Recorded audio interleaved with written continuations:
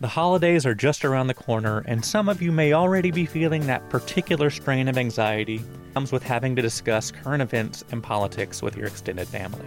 But maybe it doesn't have to be that way. Sarah Stewart Holland and Beth Silvers have provided a template for having deep and grace-filled conversations about politics and other tough subjects for years now on their Pantsuit Politics podcasts.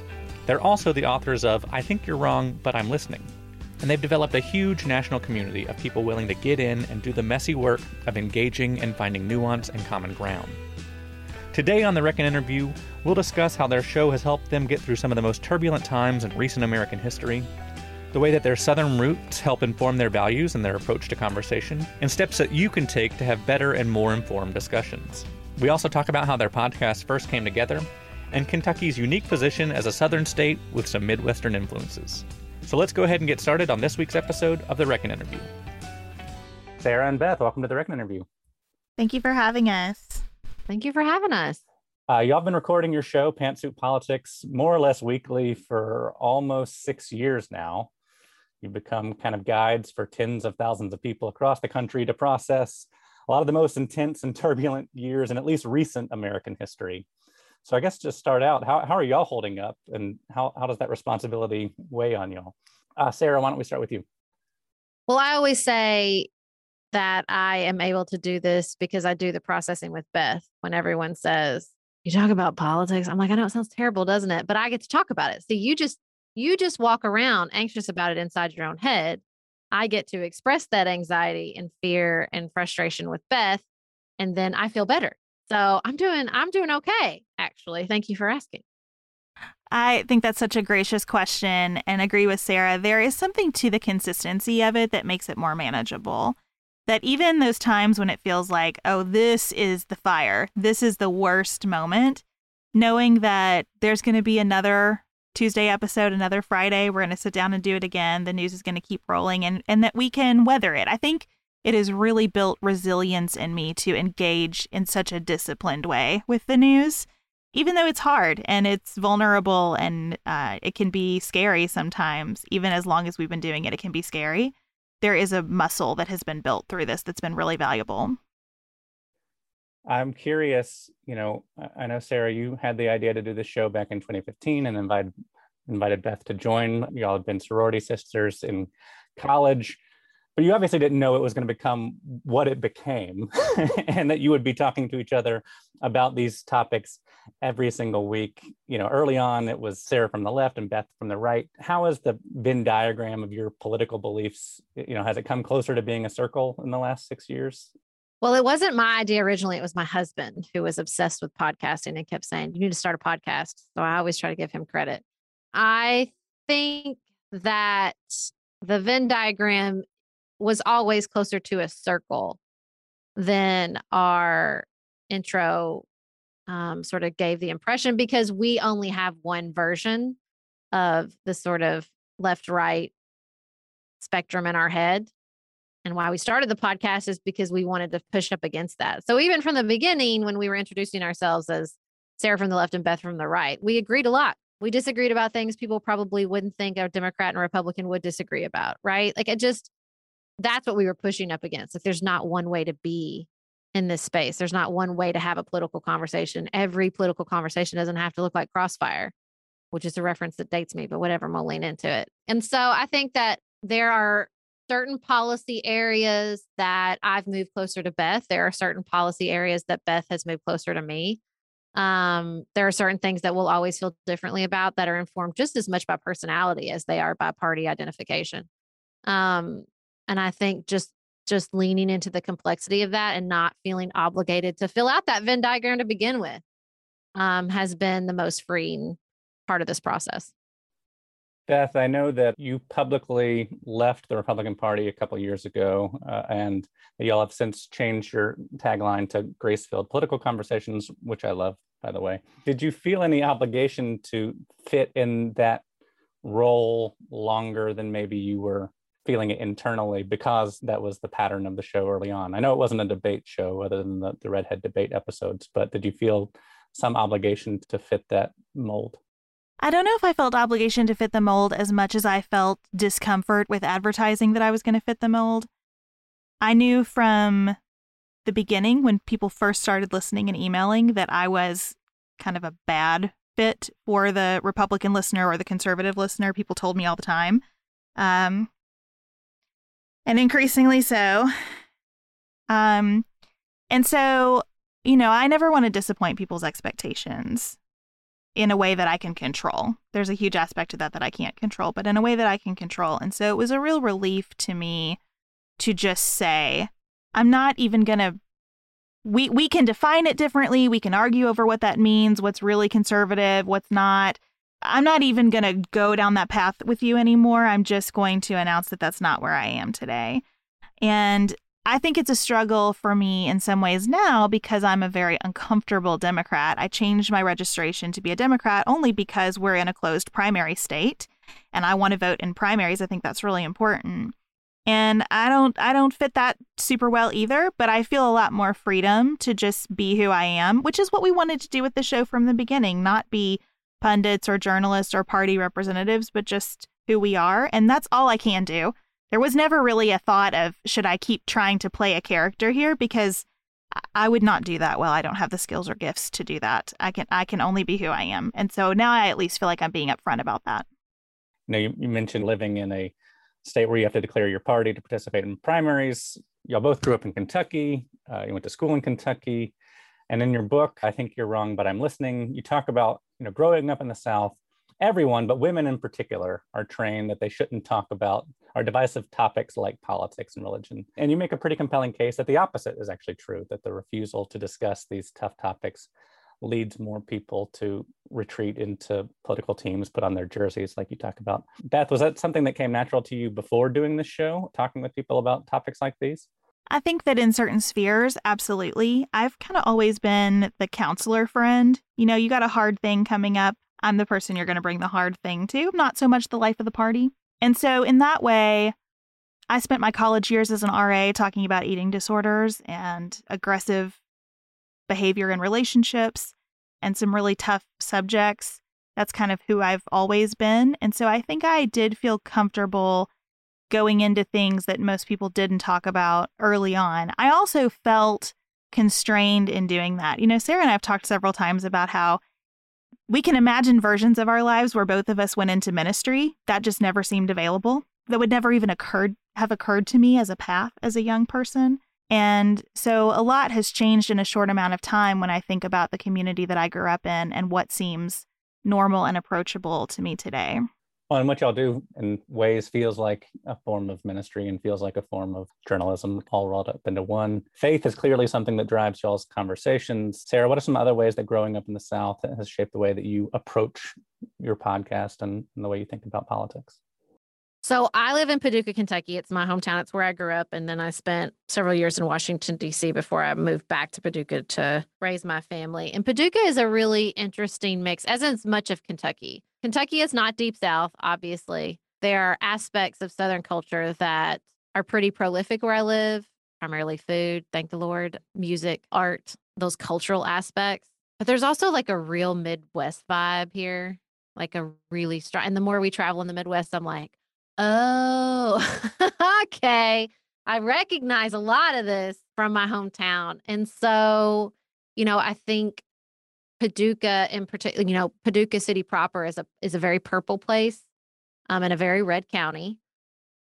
And I say all that to say that it's informed me because it's complicated, right? I think people would assume one thing about being in Kentucky and how it would inform your politics, but my experience is very far from that.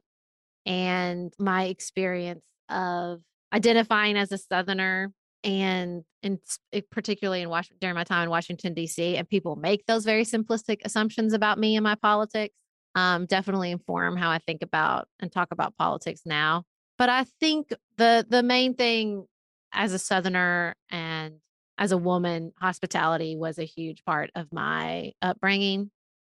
And the idea that, there's a table, getting a little teary. There's a table and we all sit at it and we invite people in it and we invite people into our home. And I think that definitely informs our work at Pantsuit Politics. We often talk about it as a table where we want people to feel welcome, where we want people to feel heard. Not that I think that the idea that everybody feels heard and welcomed around the table of Southern hospitality is That would be a very rose-colored way to look at it. But all I can speak to is my experience inside my family growing up in the South. And I try to bring a lot of those values of hospitality and those values of storytelling and welcoming and just the way in which you set the table for what you hope comes after definitely informs the way I think about pantsuit politics. Beth, what about you? I think that growing up in a place that was neither Southern nor Midwestern nor Northern, that plays this weirdly outsized role in national politics because of Mitch McConnell, because of how much attention Rand Paul attracts. There is a lot of you're not really this or that in my personal story that I think has to be traced back to where I grew up. As Sarah was saying, there was a real mix of Southern influence and Midwestern influence, even in the food that I ate. When I look back at my childhood, we ate a lot of casserole. Like, it was a much more kind of Midwestern vibe. And that sense of you don't really fit anywhere. I grew up around a lot of Southern Democrats, so they were Democrats in name only and consistently voted for Republican candidates. Like, all of those, this doesn't quite fit you vibes they flow pretty deep in my blood, I think. And I also think that it's important to acknowledge the lack of diversity that I grew up with and how much that has influenced all of the places that I have created more space in my politics because of the recognition of that lack of diversity. It certainly influences how grateful I feel for the community around the podcast. Now that I get to hear from people all over the world every single day, now that I get to hear from people who share their stories of growing up in places like my hometown that I would have described as very friendly, and they tell me this was painful and stifling for me as a young gay kid or as a young atheist or as the only Black family in town. You know, that closedness of my growing up that I didn't even recognize has created a lot of openness in me as an adult that I really try to embrace. You know, it was interesting listening to you all talk about Kentucky, because I've lived in Alabama for most of my life. And, I think most people think of Alabama and Mississippi as kind of the quintessential Southern states. If you think of the South, it's either that or some people think Texas, maybe, even though it's its own thing. But, states like this, where our history is constantly discussed and, we're forced to own up to it and address it and things like that. People, if you are willing to listen, the resources are there, the conversations are there. People do tune them out. I'm hearing that might not have been the case in Kentucky, at least when you were growing up. Is that the case, Beth? I would say that I had almost no discussions about race until I got to college.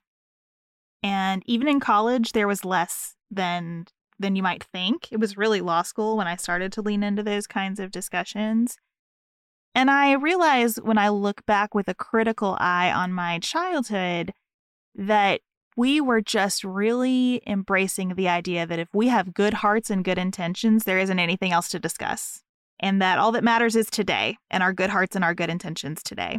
And I think that, I say we talked about it more, but it was talked about like ancient history more than recent history, and certainly more than the present. It was, well, here are some pictures of something that might have happened 50 years ago, or at the time it would have been closer to 30 years ago. Well, and here's what people do, right? In Kentucky, where I live in Western Kentucky, there's this big distinction between Western and Eastern Kentucky. And culturally, there is a massive distinction. Eastern Kentucky is a mountainous region, is the Appalachian Mountains, and that the Appalachian culture is its totally separate own thing. And also, when I moved to Washington, D.C., and I told people I was from Kentucky, they didn't ask if I was from Eastern Kentucky or Western Kentucky. And if you live in Birmingham, they don't ask what part of Alabama you're from, right? Like, there's this book of assumptions people make about Southerners, and Southerners want to, in some ways, rightly so, fight stereotypes that are one-dimensional. And in other ways need to understand that, like, some of those one-dimensional stereotypes are not just ancient history and sort of deserve to be addressed in the here and now, and are going to have to be addressed if you ever want people to take in the three-dimensional complexities of the South today. Well, and it's interesting, Mitch McConnell, I guess a politician that our states share, because I think he was born somewhere near the border of Alabama, and Richard Shelby, our senator who's about to retire, are two of the most powerful people in the country right now. And yet the states that they represent don't necessarily always see the benefits of the federal government that they serve in. Although I will say Shelby does a great job of bringing pork spending to Alabama. Every building in the state is named after him. But it's interesting to have that kind of disconnect between Mitch McConnell, one of the most powerful and shrewdest politicians of all time, and yet not necessarily see the dividends pay off in places like Eastern Kentucky that have some of the highest poverty rates in the country. Is that something that is talked about in Kentucky? Yes and no. Kentucky does receive a lot of federal spending, and I would agree with your premise that spending is pretty ineffective for the lived experience of most Kentuckians. What I think that McConnell has done very shrewdly is let us know both that we are reliant on his power in the United States Congress, and that even with all that power, the coast still look down on us, and we would be long forgotten without him. There is a benefit to him in keeping us in victim mode here in Kentucky. And so he has somehow managed to be both our hero and a person who continues that victim mentality for us. It's a really strange dynamic. But I tell people all the time, Mitch McConnell doesn't win elections in Kentucky because people like Mitch McConnell. I don't talk to anyone who does. It is much more this idea that we can't let this power go, and the fact that he just destroys the people who run against him. He drowns them in money and negative coverage. Yeah, I was going to say it's not interesting. It's by design, right? It's interesting only because it's by design. It's not happenstance that I think that it works like this, that it's very much purposeful. One of the most helpful books I've ever read in helping me understand the South, and particularly the politics of the South, is a book by Colin Woodard called American Character, A History of the Epic Struggle Between Individual Liberty and the Common Good. And he talks about sort of the individual liberty of the West and how that informed so much of the culture and how much it has informed a lot of our national politics. But he talks about the common good of that really informs the politics of New England, based on their history of, the Pilgrims and, the highly educated populace, and just a way a lot of the politics up there works. And he spends a lot of time on the South, and that it basically was an oligarchy. And in many parts of the South, it remains an oligarchy. And it really just opened my eyes and made me realize, like, there is this undercurrent, or maybe it's not that undercurrent, depending on who you are. Maybe it was just undercurrent to me because of the privilege of my own experience as a white Southerner. But there is just this idea of, like, the people in power are in power because they deserve to be, and you're not in power because you don't deserve to be. And everything within the system should support them because they deserve to be there. A lot of times in a lot of Southern cities, it's, you see this not just in the political figures, but the family businesses, the rich people in the town, and how they make decisions and how they control so much. And you just see this self-perpetuating system. And I just think, people like Mitch McConnell and Richard Shelby, and I can name a lot of other Southern politicians, just sit on the top of that mountain, and they perpetuate that. It's still like that. As I read coverage of our legislature, which I'm doing a lot right now because of COVID, I see the names of a lot of the folks I went to law school with, their dads. Right. And then I see those folks I went to law school with starting to run for office, but only the ones whose dads are already in those positions. I mean, it sometimes feels like I'm in another century when I look at the reality of how Kentucky politics function. Even the fact that we have a Democratic governor right now, I think is only possible because his dad was the governor before, and everybody knows that name. And it's hard to explain to people who haven't lived this way what it feels like to see no path toward different leadership in your state. Especially when you look at kind of the history of not everybody, but certainly a lot of the people who became the wealthier families and the more powerful families did so at some point in 100 years ago, 200 years ago, by either owning people or exploiting people, or figuring out other ways to exploit either the earth or exploit their fellow man and things like that. But time kind of heals all wounds, and now generations later, they look very respectable families. Oh, they seem nice enough. And it holds us in these stakes of let's not really do that critical look at our history, because there's a straight line between our past and our present, much more direct than it might seem. And it is really stifling. And it's hard to get out of too. You think of something as innocuous as saying yes, ma'am, and no, sir, and things like that to your quote unquote elders. And, is there a level of that that's kind of respectability politics and maybe a little bit of misogynistic and stuff like that at times? Yeah. But then on the other hand, you don't necessarily want to be the only person who breaks those social norms. Well, and look, I mean, I can feel my own defensiveness. Like the reality is, like, we don't own a monopoly on this. I do think this oligarchic underpinning of so much of the Southern politics is distinctly Southern, but it's not like there weren't party bosses whose kids and grandkids aren't still powerful in big cities in the Midwest and New England. It isn't like there aren't towns in California and particularly Utah where families own businesses that keep and maintain a lot of power in that region. I think that's what Yellowstone's about. I've only seen a couple episodes, but I think there's lots. It's not like we invented it, and we're definitely not the only ones perpetuating it. But I do think that there is just a distinctly piece of Southern politics that, I had this moment once when I was listening to, it was the podcast about Adlai Stevenson that Rachel Maddow did, Bagman. And she was talking about all the Southerners and how they were supporting him. And I thought, dang, is there one historical moment in America that we weren't on the wrong side of? Does anybody not see this but me? Is anybody not frustrated that when you look back, we're always on the wrong side? Are we ever going to put two and two together here? It's frustrating. Coming up after the break, more lessons in having grace-filled conversations from Sarah Stewart Holland and Beth Silvers. Hey guys, if you've been listening to this interview and you've wanted to jump in with ideas of your own, then you may want to sign up for The Conversation, our weekly newsletter that dives into some of the topics that we raise on the show and other issues in the South. You can sign up for it at reckonsouth.com/newsletters. I guess what typically gives me some comfort through that is that we have often been on the wrong side of those national struggles, particularly we white Southerners, but we've also been the region of the country that has started to figure shit out before other parts of the country, and it has often set that template and that mold for people.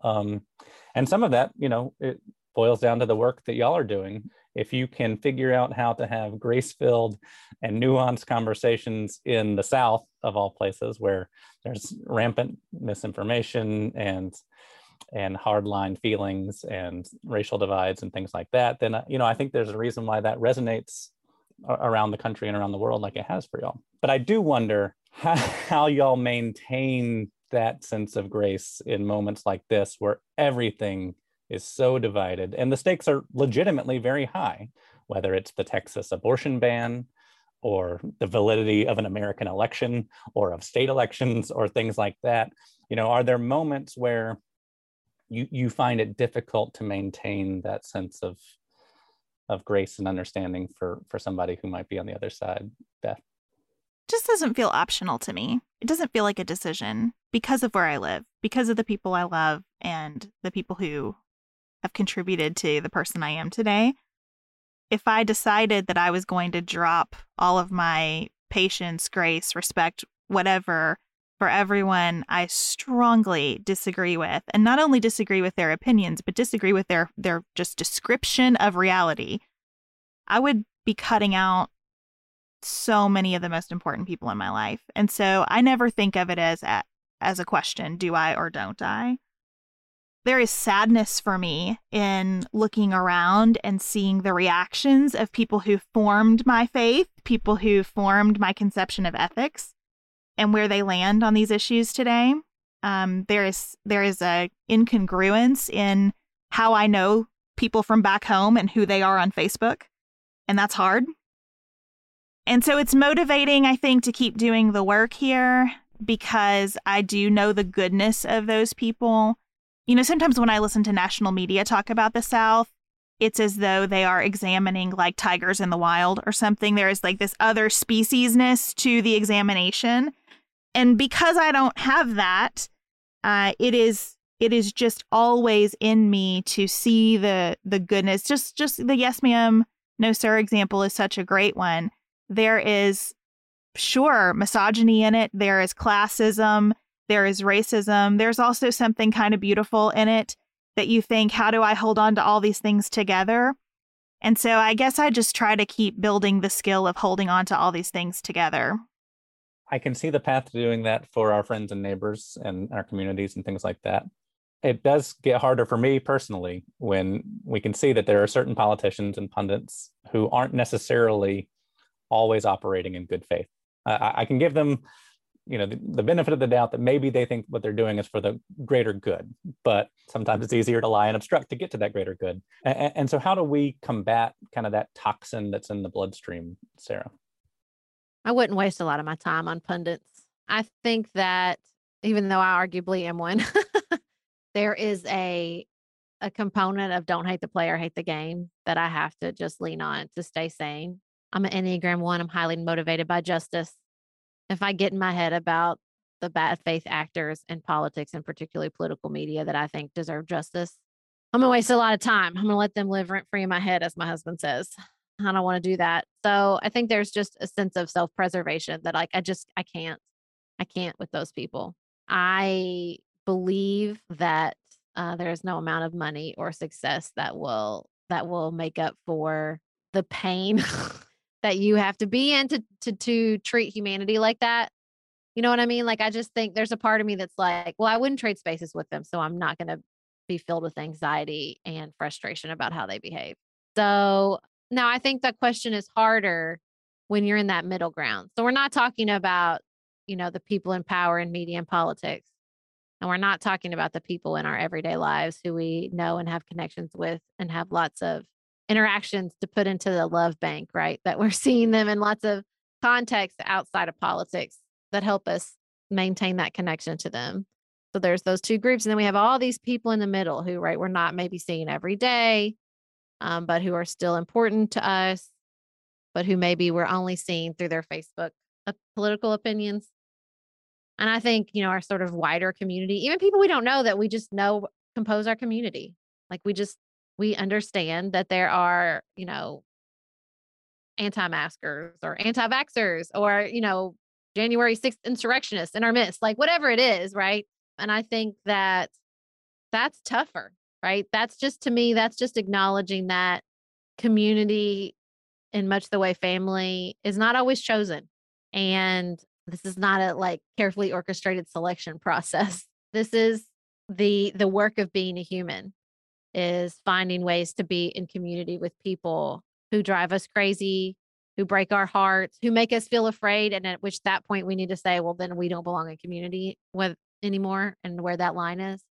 And I don't think there's a sort of an easy algorithm to figure that out, as much as social media platforms maybe want to tell us there is. There's no unfollow button in real life, just on Facebook.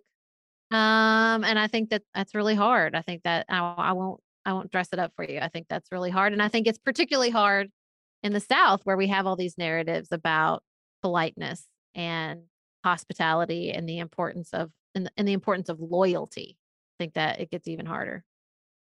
Well, that touches on what I was just thinking about. I like that you're pressing us on this, John, because it's a really important question. Something I haven't figured out how to put words around that maybe you've just helped me with is that I'm learning that there is not a distinction in the way that I wish there could be between people in power and the people that voted for them or just see them as on their team. I wish that here in Northern Kentucky, I could have a different conversation about Texas's abortion law or, what's happening in New York City than the conversation that's happening on the ground there. And probably we are to some extent, but not as much as we should. It is not that dispassionate, right? Because national media has just flattened everything out. So you're in Kentucky as a Republican rooting for that law, or you're a Democrat saying that law is the worst thing ever, even though it hasn't gone into effect in my state. And because of that, I don't get to just talk about Mitch McConnell in Kentucky without the person I'm talking with thinking that I'm also talking about them. That like that space is a luxury that I think we don't have anymore because things have been nationalized so much, and it does make every conversation a lot more fraught. So I have to extend some of that patience and love I have for my neighbor to the national figure if I am to maintain it for my neighbor. Yeah, I think that's well said. And for the sake of our audience, what are some ways that you recommend, centering yourself and finding ways to civilly disagree with somebody? You won't always necessarily persuade them, but you'll be able to at least find an understanding. It didn't feel like it was a less fraught time when we were writing it. I can tell you that much. That's the hard part, right? Is that the goalposts keep getting moved on us. I think the most important thing to remember is that it's never about just one conversation. If you can center the relationship instead of what you want to get across in one conversation, and just acknowledge the reality that there will be more conversations, hopefully, if this is a person you want to stay in relationship with. And so you don't have to get everything in one conversation. The stakes are infinitely lowered when we say, we're going to talk about these things because they're important to us. Not because we're trying to convince each other, not as Beth says, because we're trying to leave the table with draft legislation that we're submitting to Congress. But just because we want to understand each other better, because that's important because we're in relationship with one another. And I just think lowering the stakes and realizing that this isn't about convincing the other person, because I just think we come into conversations with wanting to feel better individually, like wanting to feel heard, wanting to get our point across, wanting to expose the hypocrisy of the position, if not the person, wanting those gotcha moments and wanting to feel righteous. And that's just a recipe for disaster. No one finds connection when they go in looking for righteousness. And I think if connection is the goal, hopefully it is, then that's what we have to keep front and center. I think connection as the goal is a more disputed point than we wish it were, because everything feels so high stakes. And it is, masking or not, vaccinating or not, those are truly high stakes issues. When we're talking about police violence, those are truly high stakes issues. I mean, there's an argument, healthcare, everything we're discussing right now is very high stakes. And so I worry that we have convinced ourselves, whichever side of the debate we're on, that the ends always justify the means now, that it is just someone wins and someone loses, someone has the power and someone doesn't.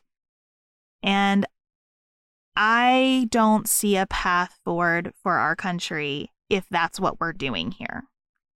And so to me, connection has to be the goal first, just to keep us remembering that we value the American experiment and that we wish to live in a country where there are diverse opinions. We wish to live in a country where there's tension and power that is constrained. And so I think sometimes just for me, stepping back and thinking, who do I want to be in this conversation is the best I can do. What do I want this conversation to feel like? If someone were describing me with a set of adjectives in this discussion, what adjectives would they use about me? Because if I lose that sense of how am I behaving, how am I treating this person, how am I living up to my core values, and I'm willing to sacrifice them because I've told myself that this particular issue is so important, I just don't know where that leads us.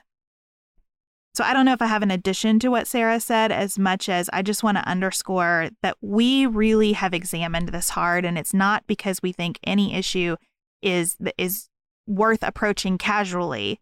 It is that I think for the sake of the whole here, connection has to be the goal. Yeah, sometimes you hear people say like conversations get stifled now more than they ever have before. And I wonder, that may be the case. I can't speak to the way that things happened in the past, but I think there's a difference between, 10 white guys on a college campus sitting around and being able to have heated discussions about abstract topics versus, we've now also invited more people to the table, like you said, Sarah, than ever before. And, I think it's good that we have coexisted, particularly in the American South, with people with different races and backgrounds and classes for hundreds of years. But for hundreds of years that we've also kind of existed in those unequal societies, and so pushing past that in this feudal society is gonna be tough, but a good kind of tough. One thing that comes to mind that y'all do really well is these primers that you develop for really complex topics. Particularly in America right now, we can all get our information from as many different places as we want. One way people can learn some of these complex topics is, of course, to subscribe and listen to Pantsuit Politics. But I'm also curious about your recommendations for doing deep and comprehensive and fair dives on some of the topics that y'all approach. Well, this is a great question for us because I think Sarah and I approach it really differently, which is helpful. So I always start research with a series of questions. What do I not know about this? What do I wish I knew? If I learned this, what would that mean for me? Where does that take me next? And so I think that Wikipedia is underrated, and it's a nice place to get started if you don't know about something. Because for me, I usually can get my first what do I not know question answered there. And then I go down to the footnotes and I can go all kinds of places from there. I don't take Wikipedia as like the definitive end point of any research, but as a jumping off point to scholarly articles, newspaper coverage, just people who know about this and write about it, it's a really great place for me to begin the path of answering my chain of questions about any subject. I like to listen to podcasts because I'm a podcaster. And what I've realized recently is when I listen to podcasts, I can't skim. And that stops me from looking for the information I just want to confirm my point. So I really, when I'm starting with a topic, try to listen to at least, one or two podcast deep dives on it so that I can really take it in a way that I'm not speeding past the information. That's what I value about podcasts. It's just you can't skim. You can listen to them sped up, but you can't really skim them. And so I love, the podcasts that come out of NPR. I listen to a lot of Ezra Klein, but, often when I'm researching, I literally will just type the topic into Apple Podcasts and see what the search pulls up. Make sure, and I find podcasts from universities I would have never found otherwise, or think tanks or foundations, like out there just talking about really wonky stuff. And it's like such a fun way to be reintroduced to the topic.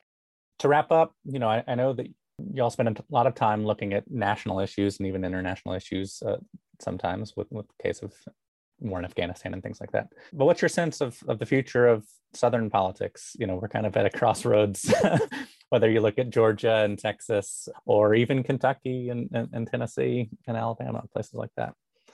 Whoever wants to go first can go first on this last one. I think it's going to be a fun ride.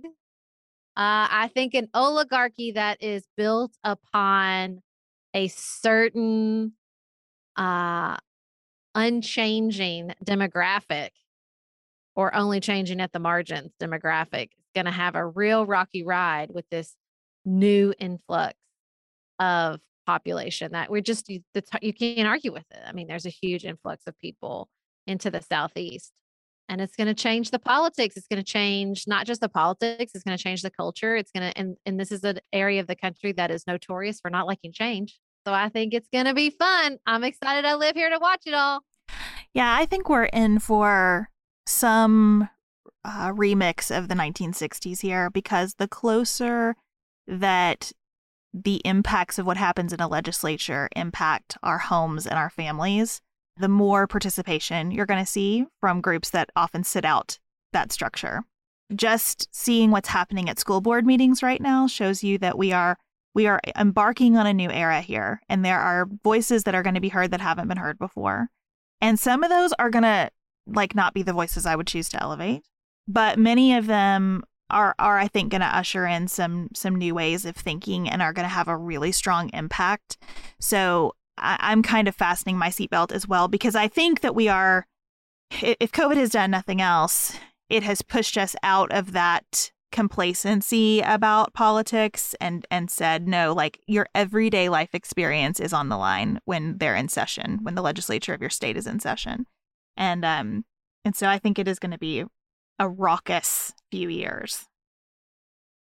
Well, I look forward to y'all walking us through it. And so thank y'all so much for your time today. Thank you so much for having us. Thank you for having us. I told my husband I was going on a podcast about the South, and he said, too bad we live in the Midwest. So thank you for inviting Kentuckians to the table. And that's all for us this week, folks. Thank you to Sarah Stewart Holland and Beth Silvers. You can find new episodes of Pantsuit Politics each week on Tuesdays and Fridays. You can also sign up to receive premium content like their nightly nuanced news recaps through either Apple Podcasts or Patreon. And you can find their book, I Think You're Wrong, But I'm Listening, wherever you get your books. What are your tips for having better conversations with people that you disagree with? Tweet them at me at John Hammontree or join the conversation in our weekly newsletter at reckonsouth.com/newsletters. The Reckon Interview is executive produced and hosted by me, John Hammontree, and our series is edited by Kanika Codrington and the wonderful folks over at Edit Audio. If you're enjoying our show, please help us keep it growing by leaving us a rating and review on Apple Podcasts. And please share the show with your friends. And as always, thanks for reckoning with me.